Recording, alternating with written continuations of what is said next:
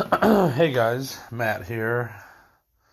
Um, so I've been going through my head of what order I want to tell the stories in, basically. Um, so I'm gonna do one tonight on my crazy excursion to Portland, Oregon, and everything that happened while I was out there for about a month before I came back to Illinois. So at any rate, we'll get into that in a sec. Once again, just want to say thanks for listening and tuning in. It's much appreciated. It's cool when the views go up.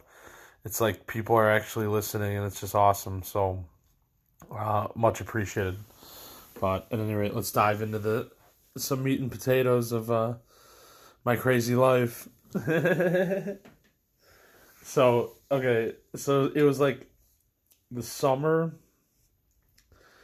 before fall of 2016, and I was working at this place called Awesome Amusements, which was like setting up like tents and chairs for graduation parties, and then also like rides and like stuff for carnivals and games and this and this. So it was an interesting company to work for. So I was working for them, and I was working also for this cemetery in Oak Brook, Illinois, called Bronzewood Cemetery. And I was basically like a cemetery maintenance person. Like I helped like water flowers, and I trimmed like bad leaves out of the flowers pots and stuff like around the grounds. Like I do stuff like that. Sometimes there'd be like some digging involved, and like sometimes you have to move like a headstone like just like a couple inches or something. Like I forget the reason why, but it was a really random job. Like I had two like super random jobs. So at any rate, I was working those nonstop. um like I said, one was in Oak Brook, Illinois, and one was in Addison, Illinois. And so I was like saving money, and it was cool. um and then like I told the story of the forest preserve thing that happened to me. So that was kind of like a blow towards some of my money saved uh, to go to Portland. But I'm like, fuck it, I'm gonna go anyways. I had that mentality. So I ended up working, the rest of the summer, yeah, I should say. And the cemetery job ended at like end of September. So it was a seasonal job, and then Awesome Amusements honestly died down around then too. Um, so it was a good time to like leave Illinois. So anyway, I hustled up. I don't know, probably like 500. I had like 1,500, and then the forest preserve thing happened. I had to pay like 900, or it sucked. And then, but I hustled up like I worked a little bit more, and I hustled up another like 500. So I'm like, well, whatever. I still have like $500. I can drift on 500. That's fine. And I had applied to a weed job out in Portland, Oregon. So I had a purpose to go there, to like live there. Like I had a purpose. I really, really did. It wasn't just a crazy drift like sometimes that I've done, where you just get on a bus and just go with no plan. Like I had a plan this time. So at any rate, my jobs basically end, and like it's that time. Like I remember booking the Greyhound bus um like in October, and then like I ended up like going out there. Like I just got my Greyhound ticket, and like of course my parents thought I was crazy and this and this and this. And so I just like, got on the Greyhound, and it was time to go. So I just left. And I love buses. I love, as a drifter person, like I love buses, and that just go cross country. Like it's just so fucking cool, I think, to just cruise on a bus cross country and see all these different towns and cities and this. It's just so nuts. Like, it's so cool. So, yeah. So, anyways, like, I remember my parents dropping me off at the Greyhound station, and they're like, well, be careful. Don't do anything stupid. And they said something like that. And then I got on the bus, and it was just, I posted on Facebook, like, that I was at the Greyhound station, and see you guys later. And, we took off, and obviously just a long 3-day journey throughout the United States, to all the way to the other side of the country. And yeah, it's crazy. You meet people on the bus. Like, I always meet somebody that I brought like an eighth, I think, with me. Probably should have brought more, but I brought like an eighth with me. And I met a guy, and we went behind a building at one of the stops, because Greyhound is like so strict on all that shit. So you got to be super careful, but it's not hard to like have some on you if you put it in a container and you're smart, and then it doesn't smell, and then when you get off it stops. You can go behind a building or something, and take a couple hits of weed, and then you're good. So it's like, yeah. So at any rate, yeah, but yeah, I mean, you always, like I said, you always meet people like that on the Greyhound. It's just classic. So, yeah, I mean, so it's a long journey. I mean, it's pretty much all you can say about that. Like, I did meet some people, but like nothing crazy happened on their journey out there. I don't know. I remember switching buses in Omaha, and that was fun. Got to like walk around Omaha a little bit. That was cool. And that's what I mean. That's what I like about Greyhound, like, or Megabus. Like, sometimes you get like a 45-minute layover or something, so you can like check the place out a little bit. It's cool. It's just like cool drifter traveling stuff. Like, yeah. So, at any rate, I get to Portland like 3 days later. And okay, first off, the bus driver is like warning everyone on the bus that like right when you get off the bus, like there's gonna be like people with knives and like nuts stuff going on like right away, and you have to be super careful and don't talk to anybody. And like, okay, this is what the Greyhound driver is saying as we're pulling up to the Greyhound station in Portland, Oregon. I'm just like, this is crazy. I'm like, what the fuck is this place? So at any rate, it's nuts. So I like get off the bus, I remember, and then I just like walked around for a little bit, and then like I asked some random dude, like, do you know where a cheap motel is? I just need a night. Like, I just wanted to like shower. I hadn't showered in 3 days and this and this. I just wanted to like crash out. So I found a cheap motel. I found a Motel 6 later, and I wish I would have found that instead, but whatever. I found this weird motel, and she said something like, I'll give you one night or something like that. Why are you open then if you're not going to have vacancy? I don't know, whatever. So I stay here, and at first it's all good. Like I get in the motel room, and like I take a shower, and I like, I lay on the bed and relax, and like I tell this one dude on Facebook who lives there that I'm here, and like time to get high. Like he started laughing. And then like, so I think I went out to McDonald's.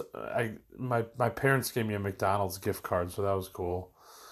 Um, and I went out to McDonald's, and then, oh man, this is where it already gets weird. Like, I can't even believe this life. Like, and choices. I can't believe it. But so I'm not. This is when I still smoke cigars. I don't anymore. But I was like going out to have a cigar. Sorry, I was just reading a text message. I was going out to have a cigar, and this weird guy comes up to me, And he asked somebody else first. I didn't hear what he said. And he comes up to me and he pulls out money and he goes, dude, can I crash on your floor? And he pulled out like $50. And I'm just like, all right, I'm like, I guess. Like, he gave me the money right away. So I'm like, okay, this guy's going to be legit because he gave me money.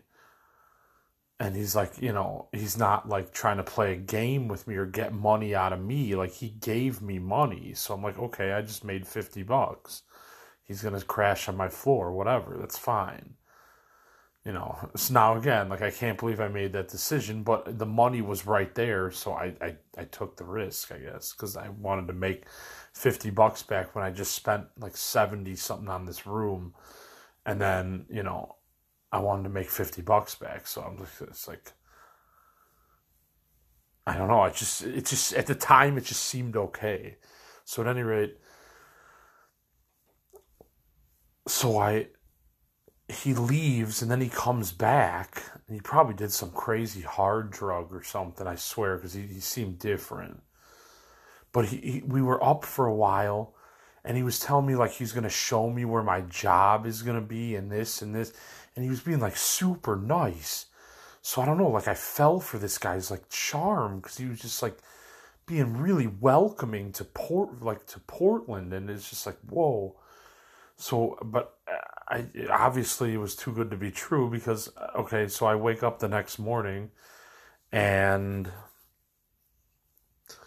my phone's gone, my money's gone, my debit card's gone, the iPod I brought with me that was cracked and not worth anything but was gone. He left my tablet, he left all my clothes. And yeah, I mean, this guy like he bought me pop and chips to bring into the motel room, like welcoming me to Portland.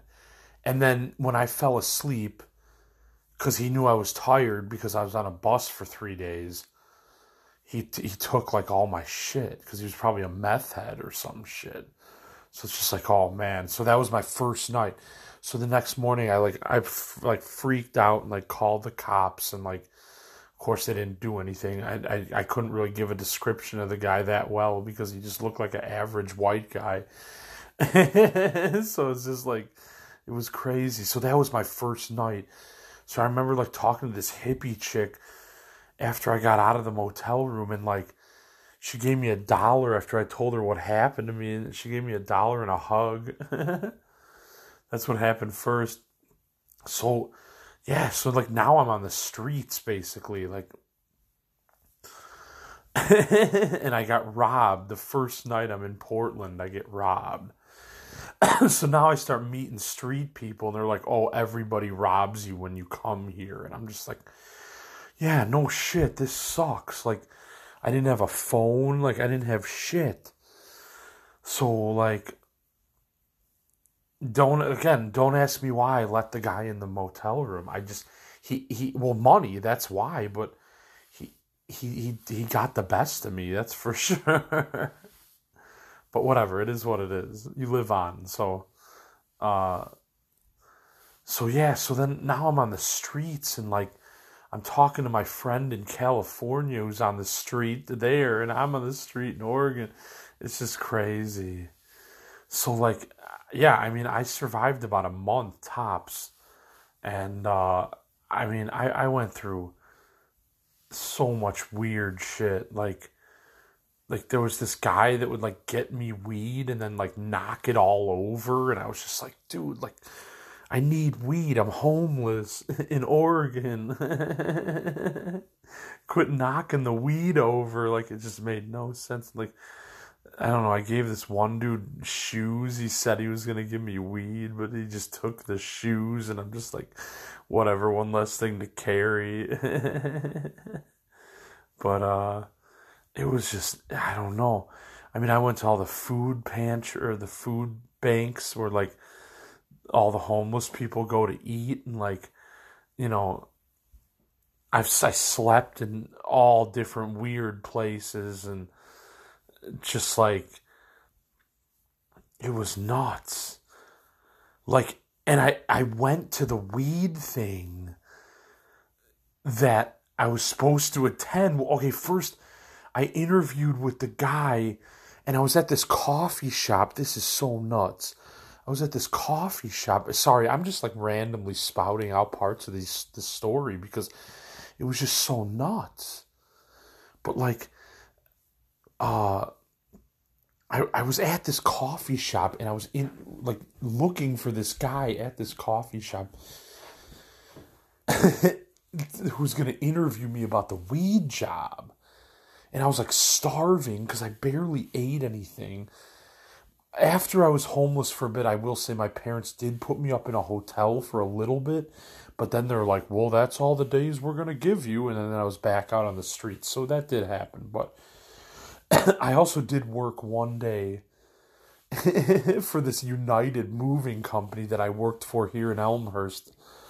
And a guy picked me up on the side of the road. And I walked like a couple miles, and I tried to get Oregon food stamps, but I still had some Illinois ones. So it was a challenge for them. They didn't go through till I got back to Illinois. It was so crazy. But sorry, this is so many random things. I forget what I was saying earlier, but this whole trip was so nuts. Like I lived life so crazy in Portland. It was just unbelievable. And like people just rob you, and like they just fuck with you, and like I panhandled, and like I made a sign one time that said starting work early October. Well, I thought I was starting at the weed job, but like I had to take this test, this pot test on the computer at the library while I was homeless and hungry, and like I passed it. Like I got like 80%. It was like good enough to be passed. So like I was like certified to work in the weed industry even, and like I'm homeless. And then one of the other crazy things I'm just gonna say right now, like once I got back to Illinois, Barnes and Noble in Portland reached out to me for a job. And it's like once again I left too early. Like I should have toughed it out. But like there was one time we went in this building and you like took showers. It was just crazy. Like like I can't even believe like this story's getting long, but oh well, it's just gonna be a long one. Hopefully people can listen and hang on. But you guys, Portland is so crazy, like compared to Chicago. Like it's just insane. Like it's just people just don't give a flying fuck out there. Like people are so order followery about around here. Order followers. Like out there, no, like they're in Seattle, like no one's an order follower. Like it's nuts.